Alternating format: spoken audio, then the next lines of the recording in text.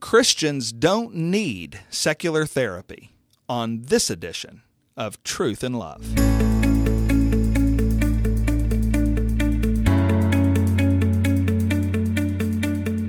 I'm Heath Lambert, and you're listening to Truth and Love, a podcast of the Association of Certified Biblical Counselors, where we seek to provide biblical solutions for the problems that people face. Well, this is it. It is the week of the 41st Annual Conference on Biblical Counseling from the Association of Certified Biblical Counselors. We have people from all over the United States and from all over the world in Jacksonville, Florida this week to talk about what it means to be faithfully Protestant, biblical counseling, and the Reformation.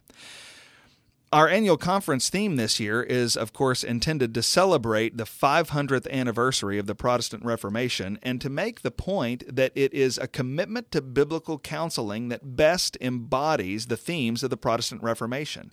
To make that case this week, I'm joined along with 5 other plenary session speakers, including Brad Bigney, Jim Neuheiser, Keith Palmer, Ligon Duncan, and Paige Patterson. And we're going to be showing how the 5 solas of the Reformation spring to life in counseling ministry and how it's biblical counseling that most consistently applies those solas to life. The theme of the conference underlines something that is quite frankly unpleasant that Christians who are committed to counseling know about, and we have called it the counseling wars. And the counseling wars refer to the strong disagreements that have existed among believers in Jesus who possess different convictions about how to counsel and how to counsel well. There are a lot of disagreements that Christians have lamentably had about counseling, but I think the most significant disagreement, the key disagreement among Christians on this point, has to do with the best place for counseling resources. Biblical counselors have argued for decades that the scriptures of the Old and New Testament provide resources, and those resources are sufficient to offer counseling care. You don't need anything else. Other Christians who love the Lord and are committed to the scriptures have a different argument. People who are in positions like Christian psychology, integration, levels of explanation, have argued that the Bible is a valuable and an important book, but that it does not give us all we need in order to do counseling ministry. Now that is a dividing line that has been consistent over about 4 or 5 decades. And somebody is right and somebody is wrong. Both of these positions cannot be right. There is a legitimate disagreement. ACBC is, of course, committed to a biblical counseling position. And so we believe that the resources in Scripture are sufficient for counseling care. And to communicate our convictions as biblical counselors on this, on the 500th anniversary of the Reformation, I wrote a document called 95 Theses for an Authentically Christian Commitment to Counseling. And I tried to have that document be a summary of the best arguments of biblical counseling, showing what we believe about counseling and showing what we don't believe about counseling. And this issue of the counseling wars comes up in many places in the document, but one place that it comes up in is in thesis number 40.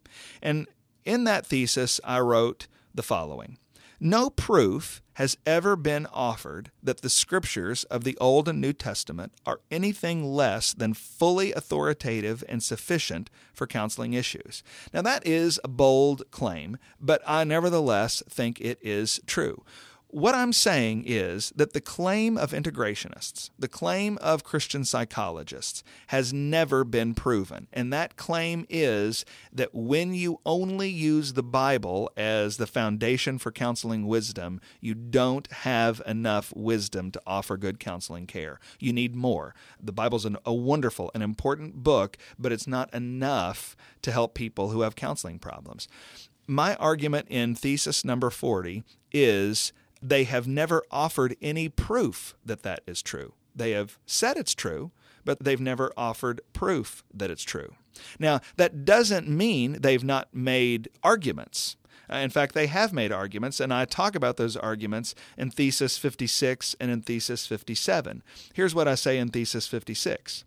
Christian scholars who have argued against the authority and sufficiency of Scripture for counseling have failed in this argument by declaring that the Scripture is insufficient for counseling without citing evidence for their declaration. So my point there is they have made a claim but haven't proven it. They've made a declaration but not given evidence for it. In Thesis 57, I say, Christian scholars who have argued for the necessity of secular resources in counseling have failed in this argument by pointing to scientific information that may be true, but is nevertheless unnecessary for counseling.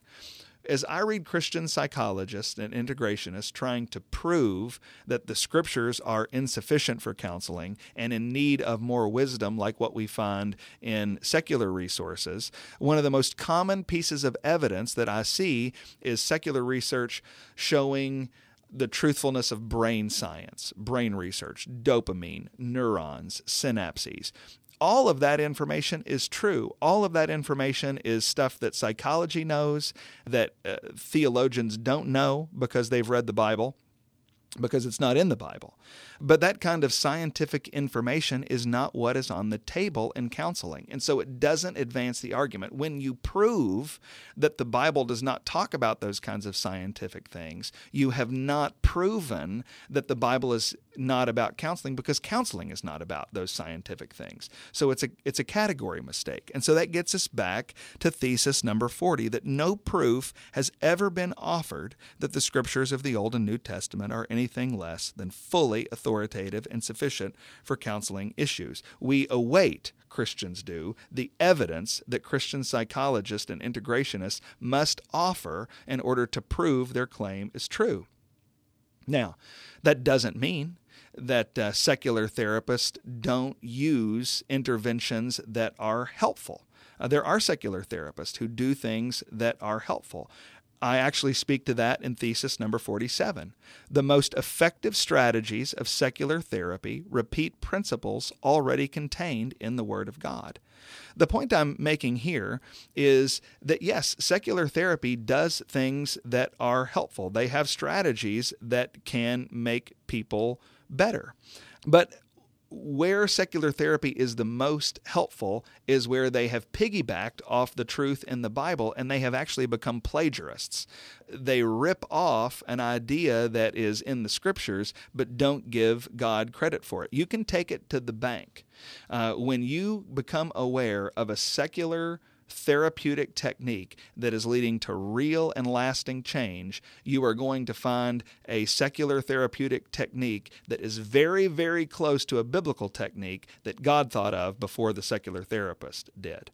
In fact, in thesis number 48, I say no example from secular therapy has ever been provided of a counseling intervention that is essential to the change process which is not already in the Scriptures. Integrationists say, hey, here's things that we use that aren't in the Bible. Christian psychologists say, hey, here are things that are available that aren't in the Bible. What I want to argue is when you find one of those techniques that's not already in the Bible, it will not be a technique that is essential to the change process. That is a claim. If it's wrong, Christian psychologists and integrationists need to prove that it's wrong, but they never have. Finally, in thesis number 49, I say information that psychologists know and which is not included in Scripture is not necessary for effective counseling. There's a very important point here. I am making the claim that psychologists know facts. They know factual information. There's no claim in the biblical counseling movement that people who are unbelievers or people who are experts in other disciplines don't know factual information. The issue is, what do you need to do counseling well? And my point in thesis 49 is that these psychologists, these secular therapists, do know accurate information in many, many cases. But the information they know which is accurate, which is not included in Scripture, won't be necessary for effective counseling. Now, that is a claim. It's a strong claim. It's either true or it is false. If it's false, somebody needs to prove it. Nobody ever has, and what I'm arguing right now is that nobody ever will. And the reason I'm arguing that is because God gave His people His word precisely to care for them and their difficulties. If you say to me that the Bible is lacking in the information that we need to understand our problems and understand how to help, then I'm going to tell you that I simply do not understand what the Bible is about. But I think I do understand what the Bible is about. I think God intended to help us with our difficulties, and the way He reveals how we can have help are in the pages of His Word. Our argument at the conference this week is actually less an argument and more of an appeal. And the appeal is, don't undermine the Word of God when you have trouble in your life. Don't undermine the Word of God for counseling problems, because when you do, you will do horrible things. When you undermine the Word of God, you will undermine the grace of Jesus that you need in trouble. When you undermine the Word of God, you will diminish the help that is available to people from God in their pain.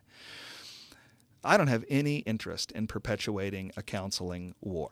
But I do have a very great interest in being clear on this issue. And the reason I have an interest in being clear on this issue is because the Word of God is clear and the good of hurting and troubled people is at stake. You're listening to Truth and Love, a podcast of ACBC. If you'd like more information about this issue, I want to encourage you to read the 95 Theses for an authentically Christian commitment to counseling. And I also want to encourage you to watch the live stream of our sessions at the annual conference this year. And if you'd like information about either of those, you can find it at biblicalcounseling.com.